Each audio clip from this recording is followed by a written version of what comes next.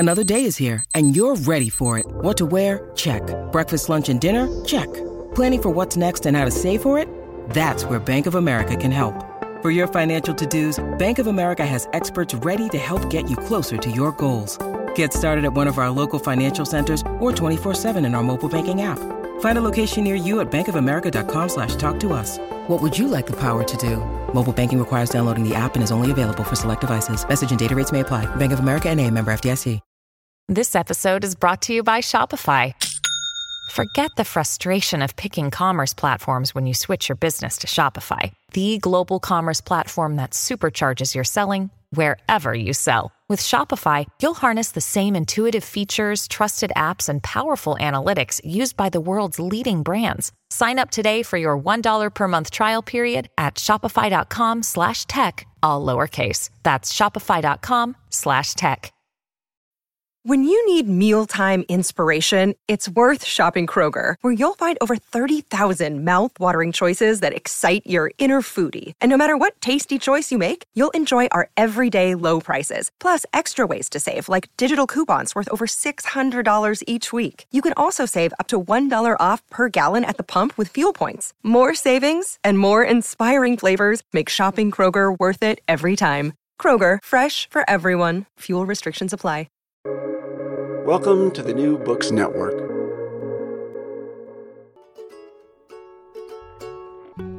Hello, and welcome to Recall This Book. Today, your hosts are me, lifelong sci-fi fanatic and devoted Liu Cixin fan, John Plotz, and my friend Professor Pu Wang, author of The Translatability of Revolution from Harvard University Press, and recently tenured Associate Professor of German, Russian, and Asian Literature here at Brandeis. And we are especially honored today to be interviewing the renowned Chinese science fiction writer Liu Cixin, author of the best-selling and also really, truly mind-bending science fiction trilogy, The Three-Body Problem.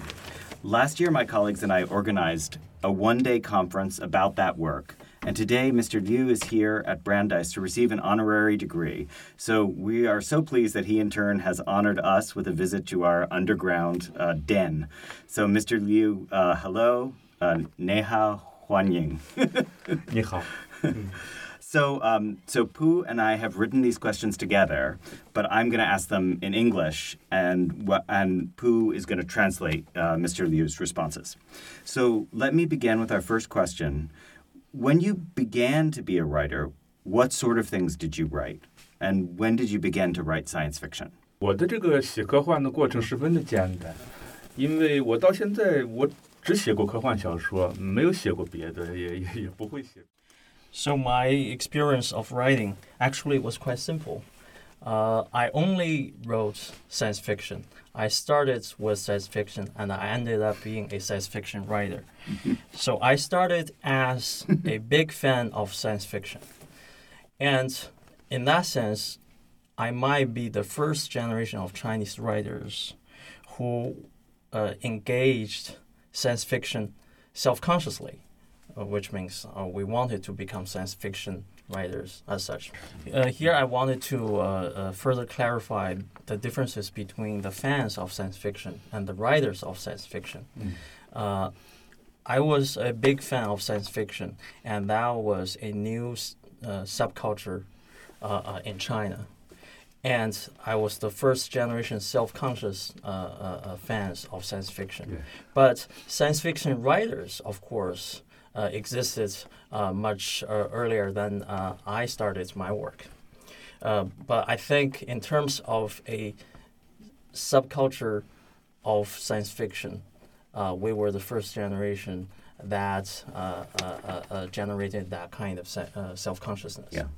Actually, Mr. Liu, I do have a follow-up about that. That's really interesting. Can you talk about what, how that subculture existed? Was it connected by magazines, or was there an online culture, or was it books that you read in translation, or books by other Chinese writers? Like, what was the material connection that you had that made you a fandom, a part of a fan group? So I started my fascination with science fiction when I was a primary school student. That was still the final years of Cultural Revolution. So there was no cultural landscape of media as we know today. And there was not even the concept of science fiction yet in China. So back then, what I read was the translated Chinese science fiction from the 50s, the period of early People's Republic, the early socialist period. That was a relatively culturally open era. In the 50s, a lot of Western science fiction works were translated into China. Those books belong to my father, and during the Cultural Revolution, those books were no longer considered orthodox enough, politically orthodox enough. So my father just put them underneath the bed. So as a young boy, I just sneak under the bed and started to read those works. Among those authors, Jules Verne, George Wells, and also Soviet science fiction writers. Oh, yeah, Soviet science fiction. Interesting. Yeah. And was that community, was that pretty much all boys who were part of that fandom, or boys and girls together, or men and young men and women? Who were the other fans of science fiction? So this reading experience of mine was very private, very intimate. I see. So I don't. Back then, I didn't even want to let others know I was reading this kind of books. Yeah. So, were there any other young boys, young girls doing the same thing? Yeah. I don't know, because this kind of reading just made me like an isolated island. Right. Yeah. Yeah. Thank you. So I think this second question is related, but it's a question of what writers had an influence on you. And you just talked about how you came to know some of them. And then the related question is other artists, whether there were poets or painters or filmmakers, who also had that kind of impact that you're describing with Jules Verne or H.G. Wells. So I would like to divide the writers of great influence on me into two categories. One is the mainstream canonical writers. The other is the group of science fiction writers. So when it comes to the first category of mainstream canonical series literature, the biggest influence was Golden Age Russian literature. Tolstoy was definitely one of the biggest influences. Yeah. So I once had a misunderstanding or perception of my fascination with Russian literature. I attributed this fascination to the historical conditions, because in that era, Russian literature was quite dominant on the Chinese cultural front, and I once believed that my love for Russian Revolution, Russian literature, was also part of this cultural movement. But why think again? Why look back again? The most intensive literary reading of mine started to take place during my middle school and high school years. That was already the beginning of the age of reforms, of opening up. A lot of Western literary works were introduced, translated into China, including a lot of Western European and North American works, in addition to Russian works. So if we take this into consideration, then probably my love for Russian literature, especially Tolstoy's huge influence on me, is attributable simply to my personality. Yeah, so that is so fascinating. I'm reading War and Peace right now, and it just remembering the capacity to build the world, like the way that Tolstoy creates the war spaces, the peace spaces. They seem to be disconnected, but then they're together. Can you talk more about how you compare your own work to Tolstoy? That makes a lot of sense to me. The same here. my favorite Tolstoy is also War and Peace. Yeah, okay. That's the biggest influence on me. I think there are two reasons why I love War and Peace so much. The first one, of course, is the panoramic totality of historical world that Tolstoy created. That kind of grand narrative is simply powerful for me. But another reason is also the Russianness of this work, deeply rooted in its Russian spirit. There is a sense of profundity that really overwhelms me. In my later work, there are always echoes and shadows of Tolstoy's War and Peace, but for me, these are simply very, very low-level parodies that cannot even begin to match Tolstoy's profundity. Okay. So I think that connects. The final part of that question is about philosophy or spiritual writing, and in a way, you've described Tolstoy as having a philosophical effect on you. But whether there are other writers of philosophy or before going to the question of philosophy and spirituality, I want to go back to the question of filmmaker. Kubrick is my favorite. Of course, 2001 is a classic I love, but all of his works have a lot of influence on me. Correct me if I'm wrong. I think this year is the 60th anniversary of the making of 2001. I think so, yeah. So for 50th, yeah? 69? So for a fan of science fiction like me, this film has the status of as the Bible. Yeah. So last month in Beijing, together with many other science fiction writers and critics, I saw the digitally repaired version of 2001. Yeah, I just saw it too with my daughter. Yeah. And all of us were like pilgrims, not just moviegoers. Yeah. So I have many poets and painters that I admire, but in terms of influence, they cannot compare to what I have just mentioned. Okay, great. So now let's turn to the question of philosophy and spirituality. In terms of religion, I'm an atheist, so I don't think any religion has a particular bearing on me. So let me focus on the philosophical influence I've received. Philosophy has a profound impact on me because, in my view, if we compare science and philosophy, which one is closer to science fiction? Actually, philosophy is closer. I'm with you. to science fiction. Okay. So if we take science as a worldview, then according to this worldview, there's only one single image of the world. But philosophy is entirely different. Every philosopher has his or her own world picture, and every world picture is so different from the other. So if we have an alien coming from outside this universe, they're going to totally be puzzled by the debates between our philosophers because it doesn't feel like they are talking about the same world.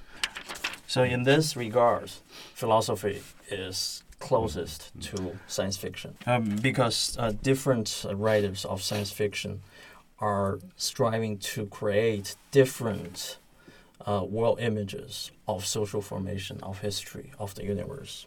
Of course, the way I receive influence from our philosophers might be different from other people's pursuit of philosophical insight. For others, they might want to find the truth in a philosophical discourse. But for me, every philosophical discourse will be judged by one standard, that is whether it's interesting, whether there's a story to tell.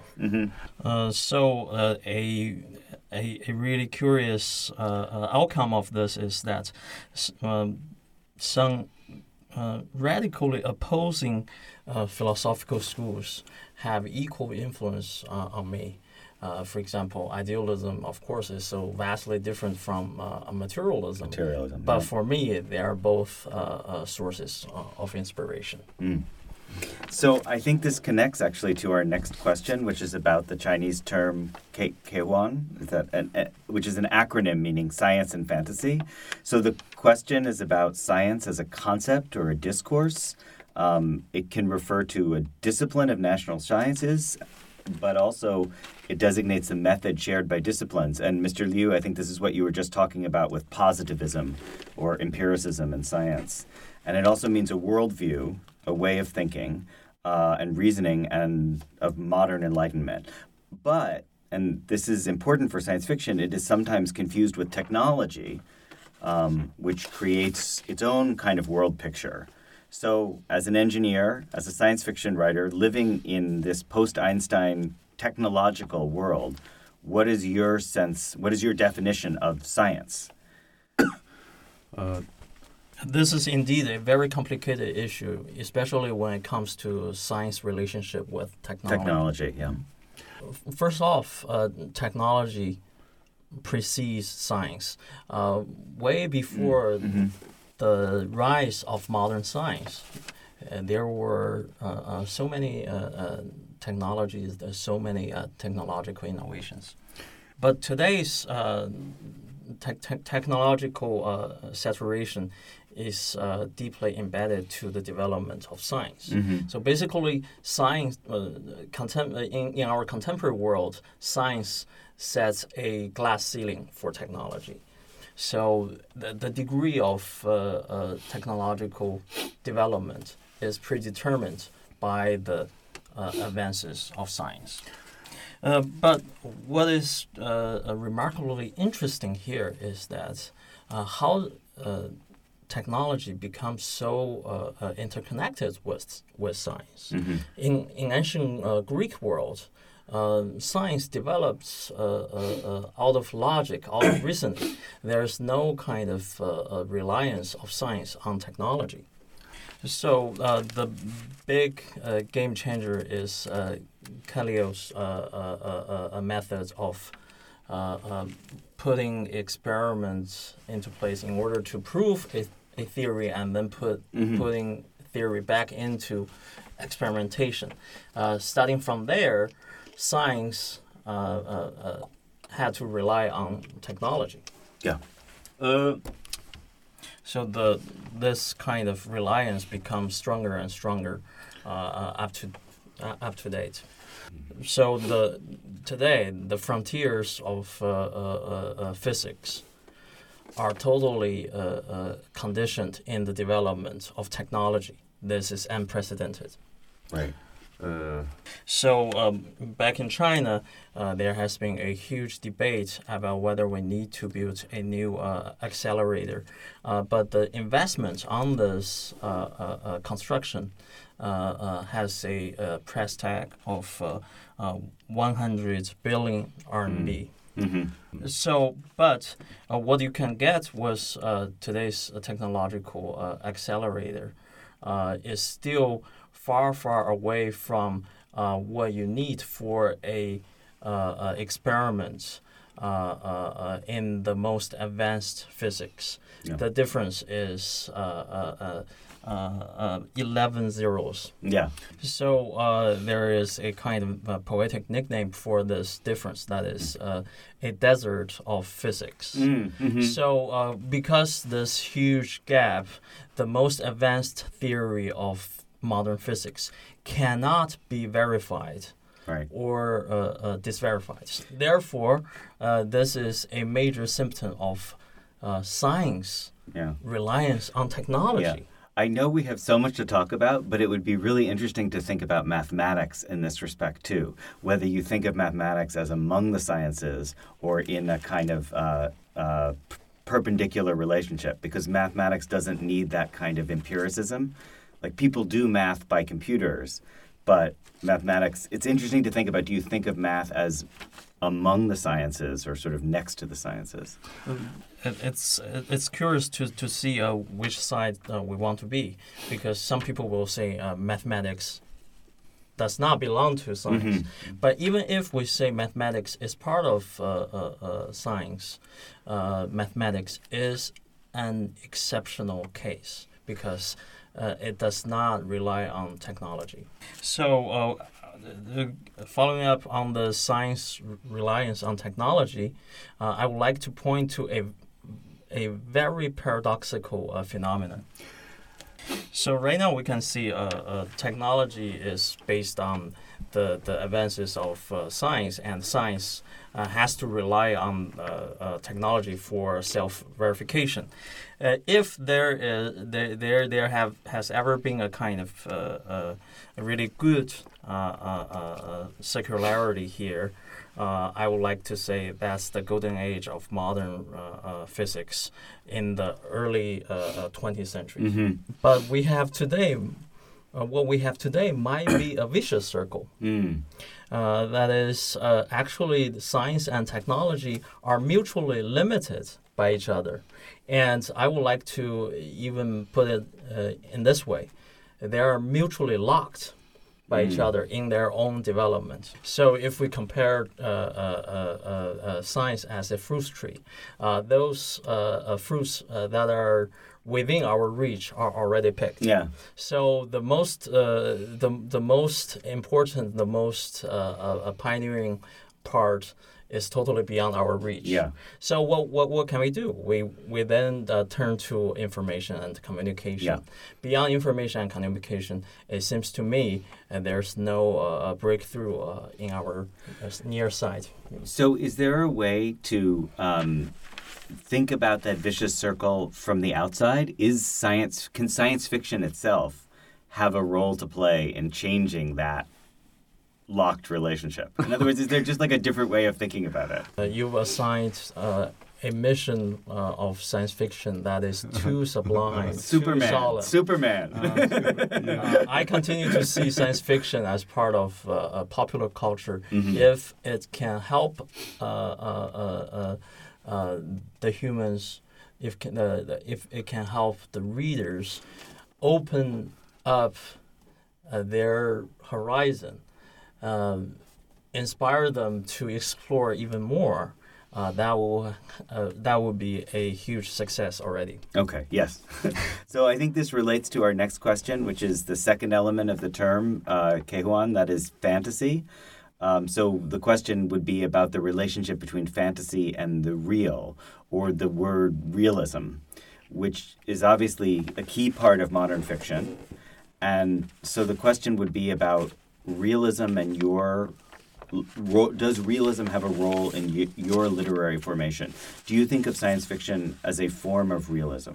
My personal view is that there should not be just one single paradigm for science fiction. There should be various kinds of science fiction. So, of course, some writers will use science fiction, will use the element of fantasy to allegorize reality, to be critical of reality, and to represent and reflect upon reality. This kind of science fiction gained a particular term in Chinese. Chinese critics like to call this kind of science fiction as science fantasy realism. But for me, I'm not interested in this approach, in this tradition, and in this tendency. I'm not interested in allegorizing, criticizing, and representing reality. For me, the most valuable, the most precious part of science fiction is that we can build a world entirely based on imagination. That kind of pure, everything is purely up in the air. That kind of fantastic imagination is why I love science fiction. I remember one historian said this. So what is the difference between human species from other species? That is, we have the capability of using our imagination to build something. And yet you love Tolstoy also. And Tolstoy, he builds, but he builds inside, he builds inside the Napoleonic War. So do you see what you're doing as like Tolstoy? Do you know what I mean? The realism in Tolstoy is that he's committed to the facts that we already know happened, and then the imagination is inside that. Do you? Yeah. Then let me tell you what role realism plays in my work. For me, realism is the platform, is the takeoff ground for my imagination. But I start with realism, but my goal is to reach the pure imaginary. So going back to the role of imagination, the role the imagination played in our evolution as human species. Looking ahead, this imagination, this creation of non-actual might be the only capability with which we can surpass artificial intelligence. So I think we should not drag science fiction down from the level fantasy down to the level of realism. Rather, I would like to have science fiction up in the air, creating something that is totally non-actual. But there is also a kind of a question of practical consideration. For Chinese readers, they like to start with representation of reality. This is vastly different from the tradition of Western science fiction.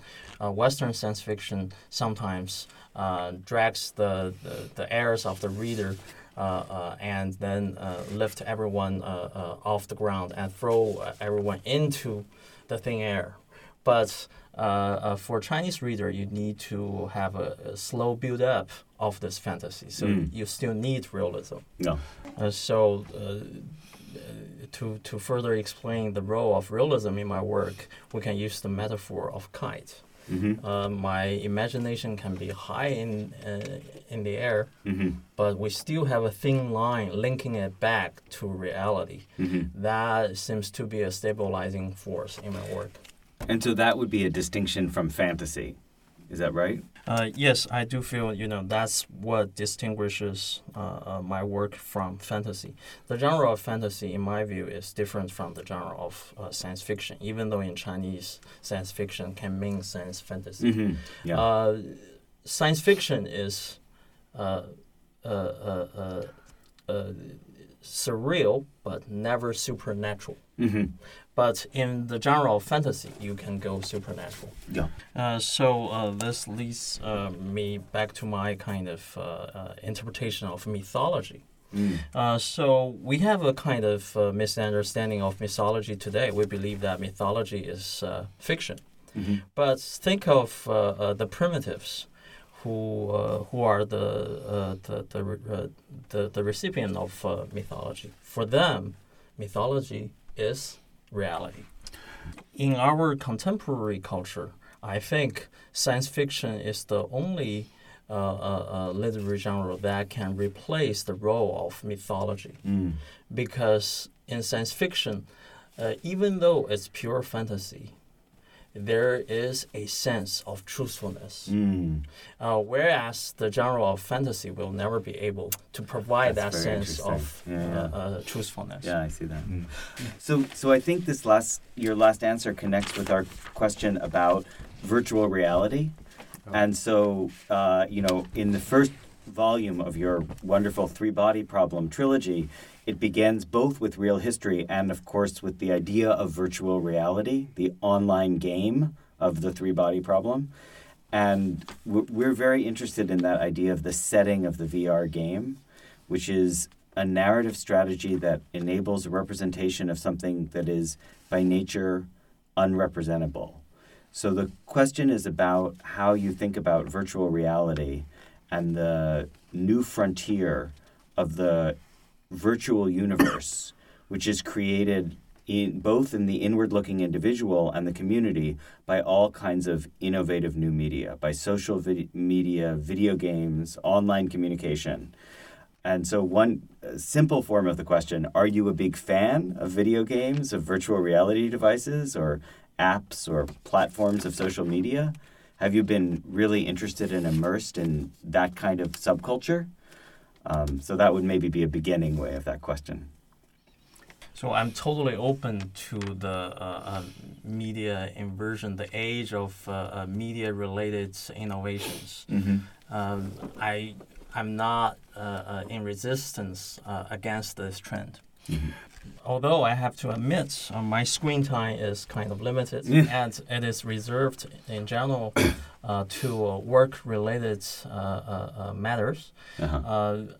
I'm actually quite interested in spending more time on the screen, but it's just because I'm too busy. For a short period of time, I was really passionate about video game, but that was the video game before internet. That was the time when Windows was not yet out there. But how did that fascination disappear? Looking back, I would say that's because I got super busy with my work, with my family. So that the love for video game started to take the back seat. For me, I think today we need to pay attention to one important tendency, a trend of information technology. The advances of information technologies create a new situation in which many of our desires and needs can be met in virtuality or in the world of internet. So as of now, as we're talking, I think the human desires that can be fulfilled in virtuality, in internet, only account for a small fraction of human desires.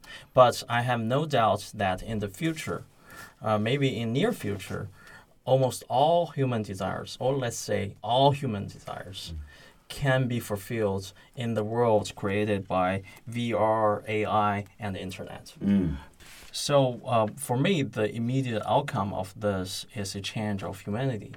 The human civilization will be changed from an outlooking civilization into an inward-looking civilization. So how do I differentiate these two types of human civilization? For me, the outward-looking civilization is defined by the age of great ocean navigations, the discovery of new continents. That's a desire of discovering new grounds of human development. Whereas in the probably future inward-looking civilization, this desire seems to be non-functional. In the short term, an inward-looking civilization is a civilization of happiness. Everyone is happy. But in the long term, there's no future prospects for the inward-looking civilization. So I have a solid belief. This might just be me, but this is my solid belief. We might have a really prosperous future in store for us. But if in that future there's no interstellar travel, for me, this is not a good future for humans. So I have a horrible dystopia in my mind. That is, in that future of inward-looking civilization, the Earth, the ecology of the Earth will be restored. You will have reforestation. You will have the best ecological surface of the world. And then in this world, you cannot see any single human individual. You only have a huge cave in which you have a super computer. Mm-hmm. In that supercomputer live 10 billion human beings, and these 10 billion human beings are happy. Mm-hmm. And for me, this happiness is horrible. Mm-hmm. We already have some signs of that kind of life. Let's take any big metropolitan cities. If you live in Beijing or New York, from your birth certificate to your death certificate, you do not need to leave a room that has Wi-Fi. So you can spend all your life in a internet environment. Yeah. Wow, that is a dark vision for technology and for science. Yeah. Like the Machine Stops by E.M. Forster. Do you know this story? E.M. Forster.我看过 Yeah. I see. Everyone lives underground inside a honeycomb. It's like bees in a honeycomb. So think about it. Ian Foster, his work, I think, is from early 20th century. Yeah. It's already predicted. Yeah. Can we ask you a question about translation? So your masterpieces are read and interpreted all over the world. Non-Chinese speakers like me come to this work through translation. And I've met your translator, actually, Ken Liu, here in Boston. During your early years, you read science fiction classics like Verne and Wells in Chinese translation. So the question is, how do you feel about being translated? Are you worried about things being lost in translation? Or are you excited about translation as a second life, as something that would be gained in transcultural rewriting? Conventionally speaking, we believe, there has to be certain laws between two languages when we do translingual translation. The more the writers root their works deeply into their national cultures, the more loss they face in translation. My example is Mo Yan, who received a Nobel Prize less a decade ago. I think, to translate Mo Yan means you have to lose something that is truly Chinese. But in this regard, science fiction is a happy exception. I see. Yeah. Because in China, science fiction is 100% foreign importation. So, for example, many concepts we use in Chinese science fiction are originally Western concepts, Western words, Western terms, and therefore it's a little bit easier for our translators to bring them back to Western languages. More important is the nature of science fiction as a form of fictional storytelling. In a story of science fiction, humanity always appears in its totality rather than in different nations. Therefore, in line of this, we can follow. We can also say, science fiction poses the questions that are shared by the whole human community. Science fiction does not simply pose questions that are unique to a single ethnic group, one single community, or one single nation state. Since science fiction responds to the crises confronting humanity as a whole, science fiction becomes a genre that is particularly suitable for transnational, transcultural communication. When it comes to my own work, I'm particularly lucky, and I'm luckier than most of science fiction writers. So I have two really wonderful translators, and so when my work is in their hands, I can assure you my work is not lost in translation. My work gains a lot in translation. What? So it's no exaggeration on my part to say that the literary quality of my English translation is better than my original. Yeah. I don't believe that. if you can read in English, then just go by my English by the English translation of my work. So we actually have a related question, which is not about translation, but about adaptation.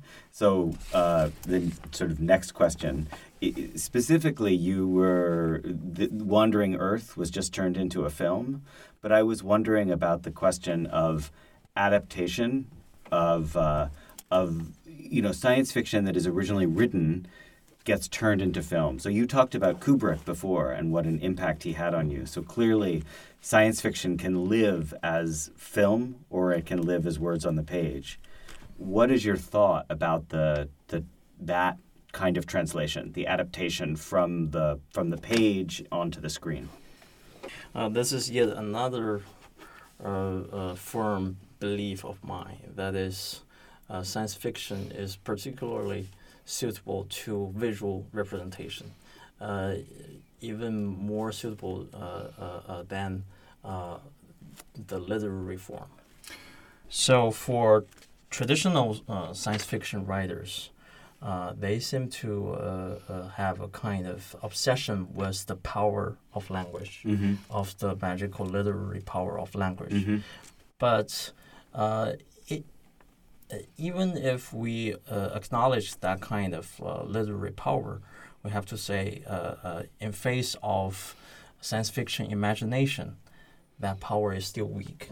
As science fiction deals with non-actual worlds that has never existed in reality, the mere medium of language is sometimes not sufficient. So I try really hard to use language to match the immense images in my mind. But eventually I have to say I failed.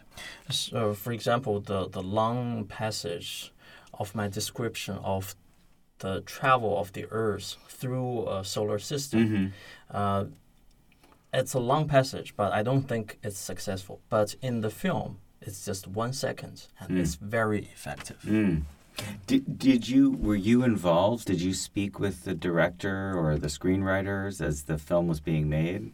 Was that vision of the film? Was it your vision? My view is that literature and film are two entirely different form of art. I would like to leave a great room of creative freedom for the filmmakers. So I participated, but my participation was very limited.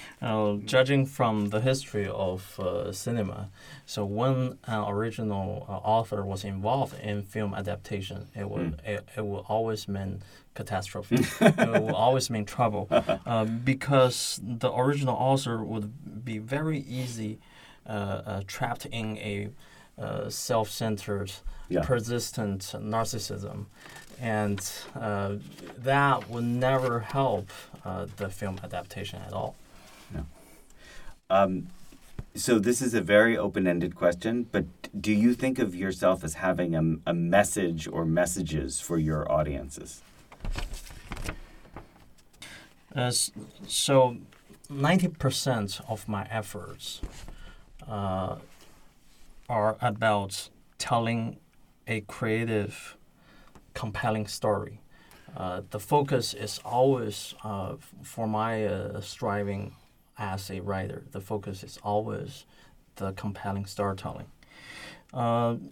If there's some message in my work, that's either an afterthought when the work is finished, or the interpretation of my beloved critics.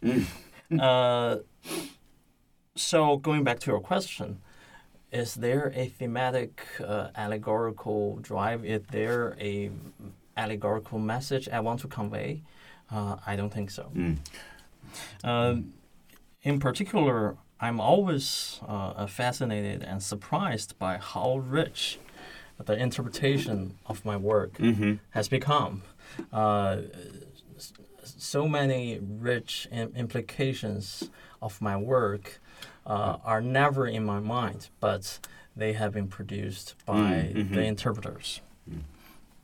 So I think we have a final pair of questions, and the question is what you think the future of science fiction is. And I think we could think about, is this future in writing? Is it in film? Maybe is it in virtual reality or in AI? And then more specifically, a question about the future of your own writing. Where do you think you're heading next? What sort of projects are you working on? First off, I think the future of science fiction is very uncertain.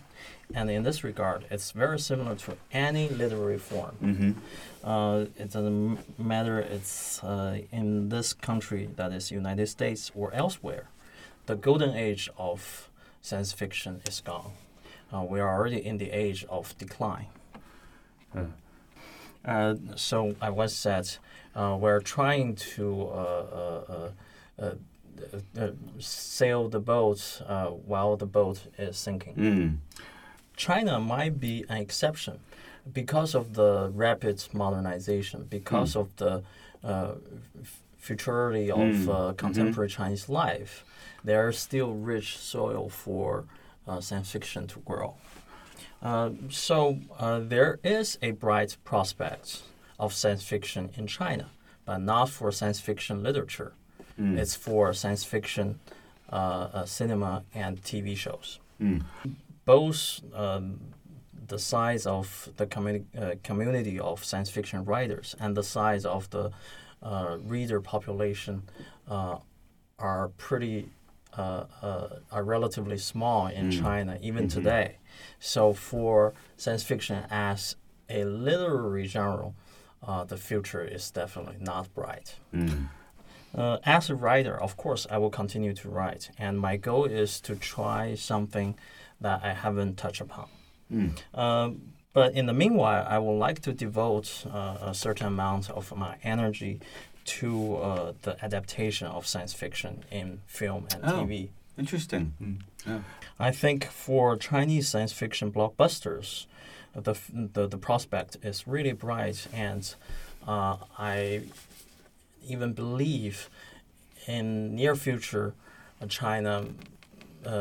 Chinese science fiction cinema may be on the equal footing with Hollywood. China will be an alternative to Hollywood in terms of producing science fiction blockbusters. Can I ask you more, when you say adaptation, do you mean will you write original things for film and TV, or will you take your own work and turn it into film and television? So I don't believe I will try my hands on the writing of screenplays. I don't think an original literary writer will be a good screenplay writer. I think the best way for me to move forward is to create original literary works of science fiction and then let the industry of cinema do the adaptation. Screenplay writer has no freedom. His or her freedom is limited by the producing company, by the censorship, and by the market. But as a literary writer, I have the freedom. That's what I enjoy, and that's what I can. I really detest that kind of situation that every screenplay writes finds him or her in. That is, whenever you write a line, you need to think about whether my audience will like it or dislike it. I hate that. For science fiction movie screenplay rights, this is a kind of inevitable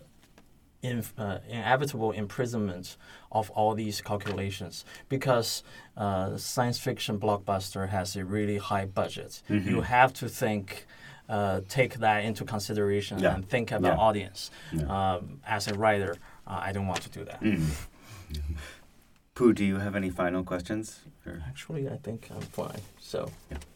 I think time is perfect. Yeah, I think the timing is perfect. So, so Mr. Liu, thank you. This has been an amazing conversation. It's a huge pleasure. Thank you. Yeah.